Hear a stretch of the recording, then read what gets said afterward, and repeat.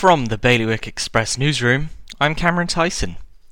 2 Jersey Reform Party members have resigned from government, announcing plans for the party to support a vote of no confidence in the Chief Minister. Sam Mazek and Montfort Tadier have expressed frustration at John Lefondre's lack of progress on reducing income inequality. Meanwhile, in Jersey's courts, a 60-year-old fraudster has been sentenced to 6 years in prison for plundering his dead business partner's estate. Russell King used almost £750,000 of company money to live the high life with his wife.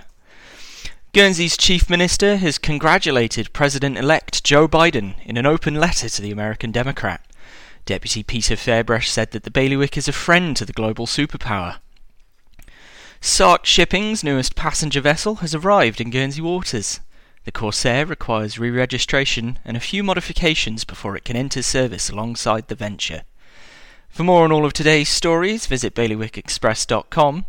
Your weather: sunny spells, occasional showers, and highs of 15 degrees. That's Bailiwick Radio News, sponsored by HR Now. HR Now is Jersey's leading provider of outsourced HR services. It's their guiding principle to deliver HR solutions that are fully compliant, creative and commercially focused. HR Now, your one-stop shop for anything HR related. See hrnow.je.